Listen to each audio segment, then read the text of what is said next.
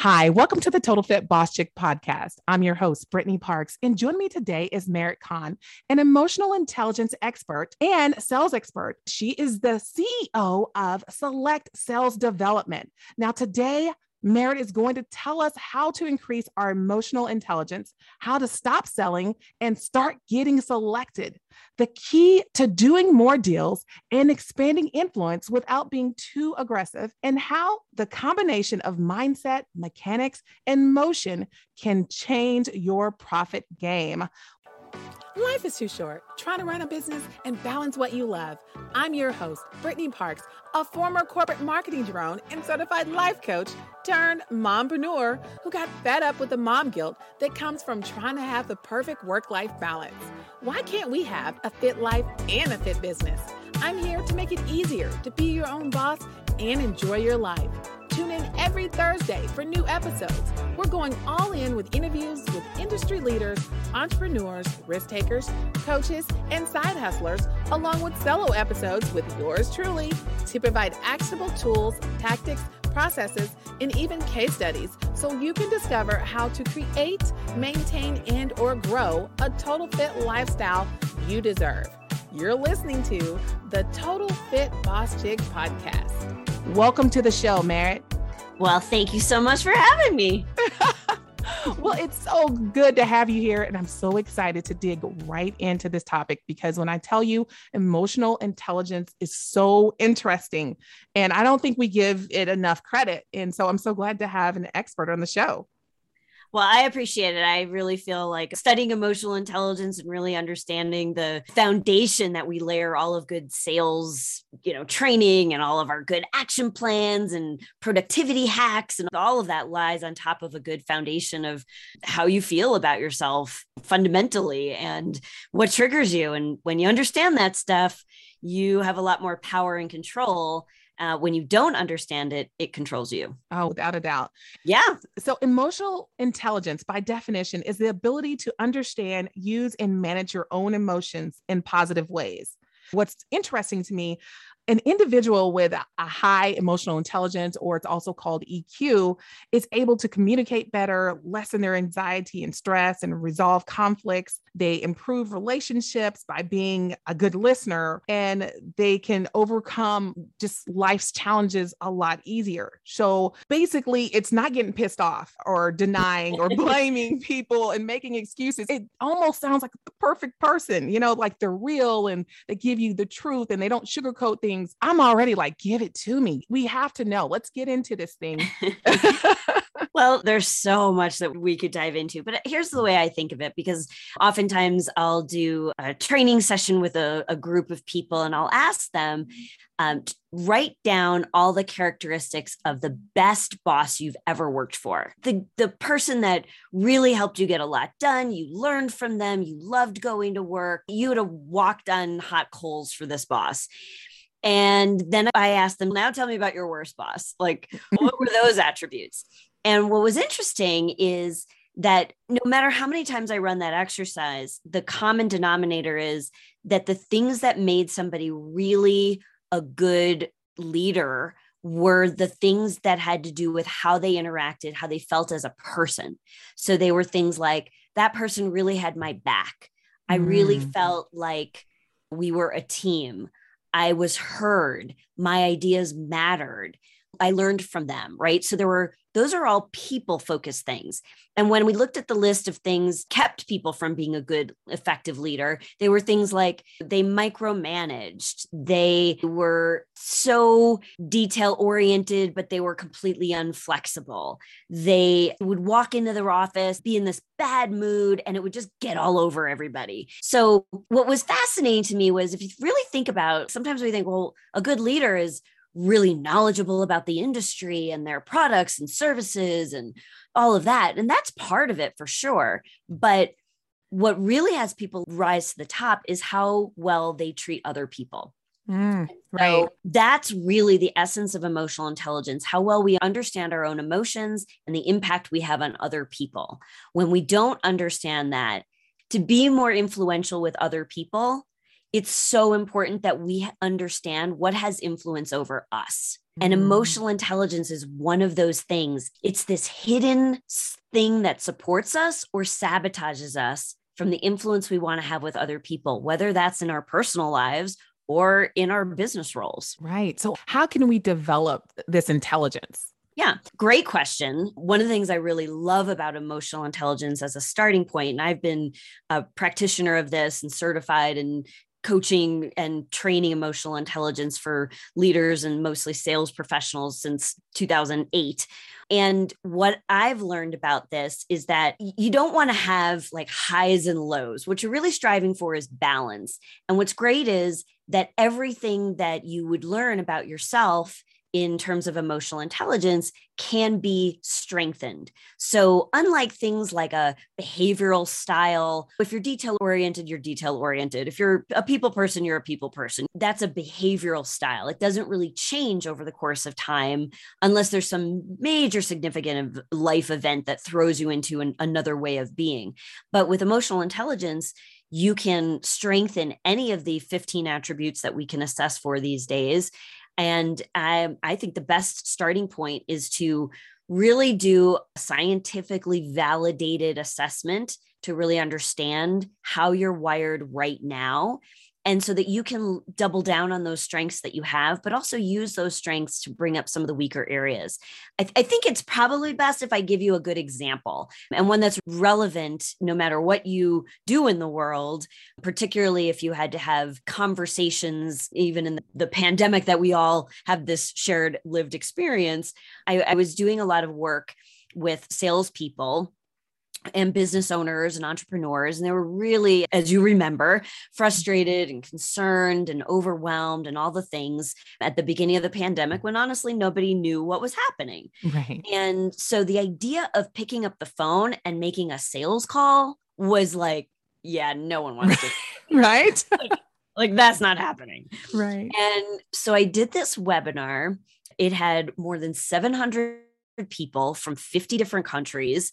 And the question was, selling is different now. Like, don't be in an argument with reality. You cannot sell today, right now, the way that you did, but you still have to do something. Right. And so from an emotional intelligence perspective, I could teach you all day long the mechanics of selling skills, what to say, how many times to pick up the phone, how do I create the profile of your ideal target market? Sure, we could talk about all the nuts and bolts of it.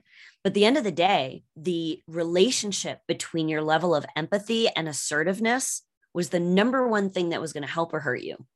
And so people who assessed on an emotional intelligence score high in empathy and low in assertiveness, well, here's what they would say. Like, I mean, sales, there's no way I could call anybody right now. Like, my people, like everybody's dealing with so much. And so even if they did pick up the phone, they would say, gosh, I really understand. It's so crazy right now. And why don't I just call you in 6 months, right? Even if you had a solution, your empathy would lead the way. Right. Now let's look at the flip side. Imagine if you were too assertive and you had low empathy for others. Well, now you're a total jerk. Like no one wants to take the phone call from that guy. Right. That's like, I'm just in it for myself. I've got a quota to make. I don't really care what you're dealing with. So that's a total imbalance. And what I was suggesting to people at that time and now still today is that a balanced empathy and assertiveness persona for yourself really allows you to say something like, hey, Mr. Prospect, I know things are so challenging.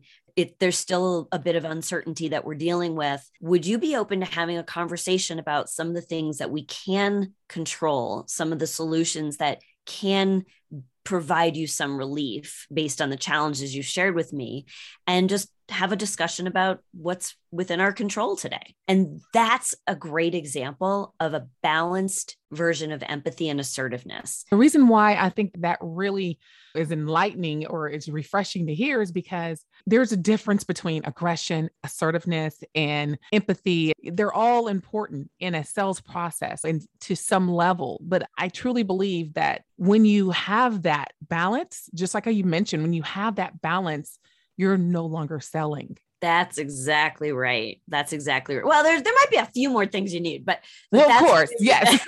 That's really the thing. When I put it all together, and so many, many years ago, when I started my business back in 1998, when I started working with entrepreneurs and business owners and professionals and people who were really good at what they do, experts in their field, and they had spent a lot of time getting good in their area of expertise.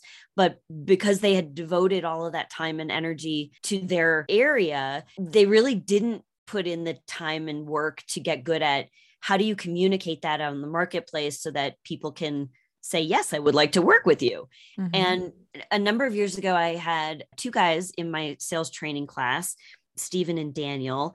They both worked for the same company. They were hired around the same time. They sold the same products and services in the same territory at the same price point. They came to the same training class, sat right next to each other, learned the same techniques from the same trainer. If I'm honest, I thought they even looked alike. That's just me. Like, there was literally nothing really that was distinct between these two. Now, Stephen had amazing sales results. He would just come to class week after week with some new success story. And Daniel was quiet about it. You wouldn't notice any difference even after the training that I did in his results. It frustrated me because I thought, well, I can't in good conscience, pat myself on the back and take credit for Stephen's success if I'm not also taking responsibility that Daniel's not really doing anything different. You don't get to just be like, oh, look at my client over here doing so great. It's like either everybody does better or nobody does better. And it really forced me to take a much closer look at what I was creating and providing as a coach and trainer. And I realized in that moment that the dirty little secret that all sales trainers don't want you to know is that it has very little to do with the mechanics of what they're teaching you. The nuts and bolts of what you are taught in any class is only the tip of the iceberg. And what really made the difference was what I now call the bookends. So when I think of teaching mechanics at the core, on one end of that is having a strong sales mindset. And on the other end of that is having strong sales motion. So it's actions and behaviors, but it's also attitudes and mindset.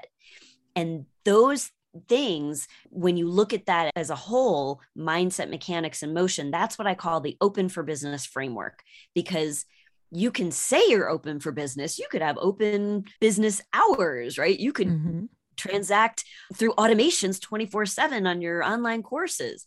But the fact of the matter is, it's how your passion and how your expertise comes through in what's written on your website, as an example, or in your marketing materials, or in what you say in a conversation, or how you introduce yourself, or how you conduct an interview. All of that is part of getting that framework right, so that you're working on the mindset, the mechanics, and being in motion, so that you're really able to be truly successful. And once Stephen and Daniel were able to figure out the right pieces of the puzzle, like Stephen came to the program with strong mindset and good motion habits. He really legitimately just needed to learn the mechanics of selling, and he was off to the races. But Daniel, who didn't really have strong mechanics, mindset, or motion, when we started with mechanics, it helped a little. But when I noticed that his assertiveness was low, his optimism was low, his self-regard was a little low on an emotional intelligence assessment, I was able to help him work on those things. And that raised the level of the other things. Gotcha. So first off, I'd like to say that you actually gave us the example of emotional intelligence. The fact that you weren't just happy, hey, I've got one person doing well. Oh, well, forget Daniel. He didn't get it. You went back and said, okay, now what went wrong here? Let's go back and reverse engineer and get you to the level that you're trying to get to, and not just being okay with, I just did my job. Whoa. I just have to say, Brittany, I tell this story a lot, and no one's ever said that to me before. Like, damn, girl, you nailed it. Well, yes, I did demonstrate emotional intelligence in that story. Thank you.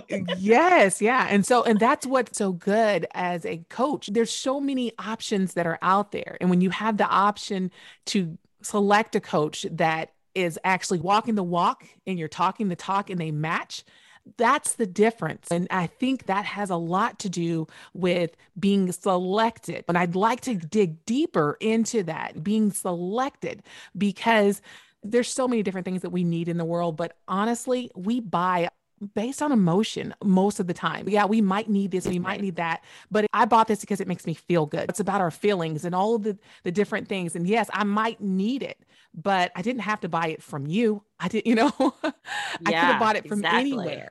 And so, and especially in this time, we're still working through a lot of frustrations and we're trying to balance life. And you are a single mother of a teenager. And Uh-huh. and so there's so many different things that's going back and forth with that. And what I love that you also mentioned your passions and be able to allow your passions to come out. And what's so amazing, Merritt, is that you have a passion. You are a stand-up comic. Give us some of this background of how you have incorporated, that lifestyle into what you do.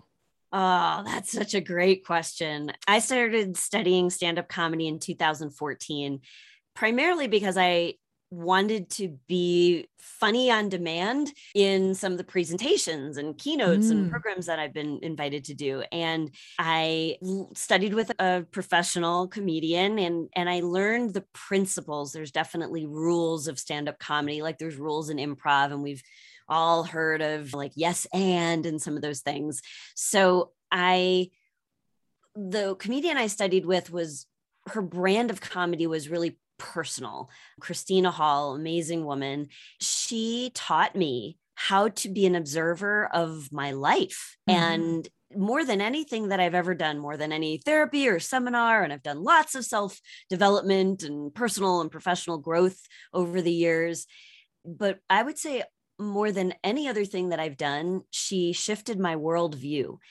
And that has helped me incredibly in business, because as an entrepreneur, there's always going to be something that's going to come up to derail you. You walk in the morning and you've got this grand plan of all the things you're going to accomplish, which I was laughing when I listened to your episode on toxic productivity, because you nailed me in that one. That's a great episode. But you have this grand plan and then something derails you. And so previous me, before studying comedy, I would just be frustrated with myself and then everything else would be derailed. Or, my teenager, we could talk for 3 hours about frustrations that come from teenagers. Right. And mine's a fairly good one, but right. Mine too. I get it. Right. Gosh. But I learned to look at those things through the lens of comedy. And I learned to realize that anything that frustrates me or upsets me or overwhelms me, there's something about that is funny, and I just have to find it. Maybe you've heard that saying tragedy plus time equals comedy. Yeah. Well, my take on it is no one said it had to take a long time. Right. Tragedy plus time equals comedy, but it doesn't have to be a long time. It could be in the moment. And so now something frustrating happens or tragic, and you go, okay, well, at some point, I'm going to laugh at that. Not right now, but I trust at some point I'm going to laugh at that. And then it makes me look for what's funny. And I found that the more I can do that in my business, the better I am for my clients, the faster I'm able to recover from a rejection. Because as any entrepreneur will experience, if you've been in business more than 10 minutes, you've had some sort of rejection in your business, and especially in sales. So it's really important, I think, to have a light, kind of a playful look at life. I think that's really helped. I love that you said that, because before we started recording, we were discussing the actual show, Toxic Productivity. And of course, my producer, my teenage daughter, actually accidentally released an unedited version. And I wanted to freak out. And it's so funny because I wanted to freak out, but then at the same time, I started laughing. And the fact that you brought that up, because I never really thought, I just started laughing because I'm like, I cannot believe this was so bad. It's hilarious. It just was funny to me. And so even though, yes, it may be corrected now, it's something that I can look back on and say, that's a story that's relatable to somebody else who may have made a mistake or something else that we feel that is horrible at the time that we can get over. And we can move beyond those things. So I just love the fact that you said, laugh at it and really try to laugh sooner than later, Exactly. It makes it a lot easier. Exactly. And you had asked me also about that idea of stop selling, start getting selected. Yeah. And I think that's another really important point. Being influential with anybody. It doesn't matter if you're trying to sell a product or a service and it's a business context, or you just want your friend or your partner to go to a particular movie, the movie of your choice, the restaurant of your choice. And so you could be pushy or aggressive about it, like, this is where we're going, or, this is why you should do this. Here's the features and benefits of this movie or restaurant. Or you can ask them questions and then they can figure out that they actually do want what you want. And it's not a manipulative way of being selected, but it's creating a context so that somebody can see a new possibility for themselves. And I think that's really the core principle. We don't want to teach anybody to be pushy or aggressive. We want to teach people to present appropriate offers in the marketplace in appropriate ways that allow people to make good decisions for themselves, that make good business sense for everybody involved. And I think when you approach things that way, it's a lot easier to be successful. There's one more emotional intelligence combination that I think is really fascinating to look at. And I know for me, I'll give you another peek behind the curtain at how I'm wired. Two of the attributes that we can measure these days are called optimism and reality testing. So I am a super high optimist. I don't know if you picked up on that, I don't like it all, but I believe like anything is possible and all of that, right? I'm not so great at testing reality. So for example, if somebody says, oh yeah, Merritt, I'm definitely interested in enrolling in your course. Like, sounds great. I will write that up as an order. I will put that in my pipeline. I will spend the commission on the way home. Right. I'm shopping. I just bought a new handbag, right? Right. You just say I like it. I'm buying something fancy or blingy. But sometimes I would hear things through what I call happy ears, which means you might have been interested, you might have liked what you heard, but unless I test the reality of that, it would benefit me more. Instead of matching your enthusiasm, it would benefit both of us more if I said, really, Brittany, I'm so excited that you said that. I'm just curious. I didn't exactly pick up on that. What exactly are you hearing that you like? And when I ask a question like that, now all of a sudden you start telling me all the reasons why you liked the program or the offer or the whatever that I have provided. And that just helps you hear yourself. Because like you said, sales is emotional. It's not really intellectual. Intellectual is involved in the decision-making process. But at the end of the day, people are going to find incredible ways to fund projects that they're personally committed to. Right. So by skilled professional asking the right questions, they allow their prospect or client or anybody else in the conversation to have that experience to hear themselves really get grounded in, yes, this actually is good for me. And then it's much easier and everybody's happy and you don't have to worry about buyer's remorse and all of that stuff. So when I learned to balance my optimism and reality testing, that was a big game changer in my own sales experience, but also I was able to pass on that lesson to my clients. And I've seen what that provides in terms of growth for other people. So now they have a stronger foundation. So now if I'm teaching them questioning techniques on top of a strong, balanced optimism and reality testing profile, now they really can get the benefit of the skills that they learn. Wow. Okay. So I packed all that in. So let's go back. Let's get into a sales call. Yeah. Okay. So we're on a sales call. If they're giving me some sort of cue, verbal or, body language that they're interested, then I'm going to say, I'm sensing that we're a match, but I don't want to assume that. What are you feeling? Okay. Yeah, Merritt, I think this is sounding like a good match. Great. I appreciate that. Tell me what specifically is resonating with you.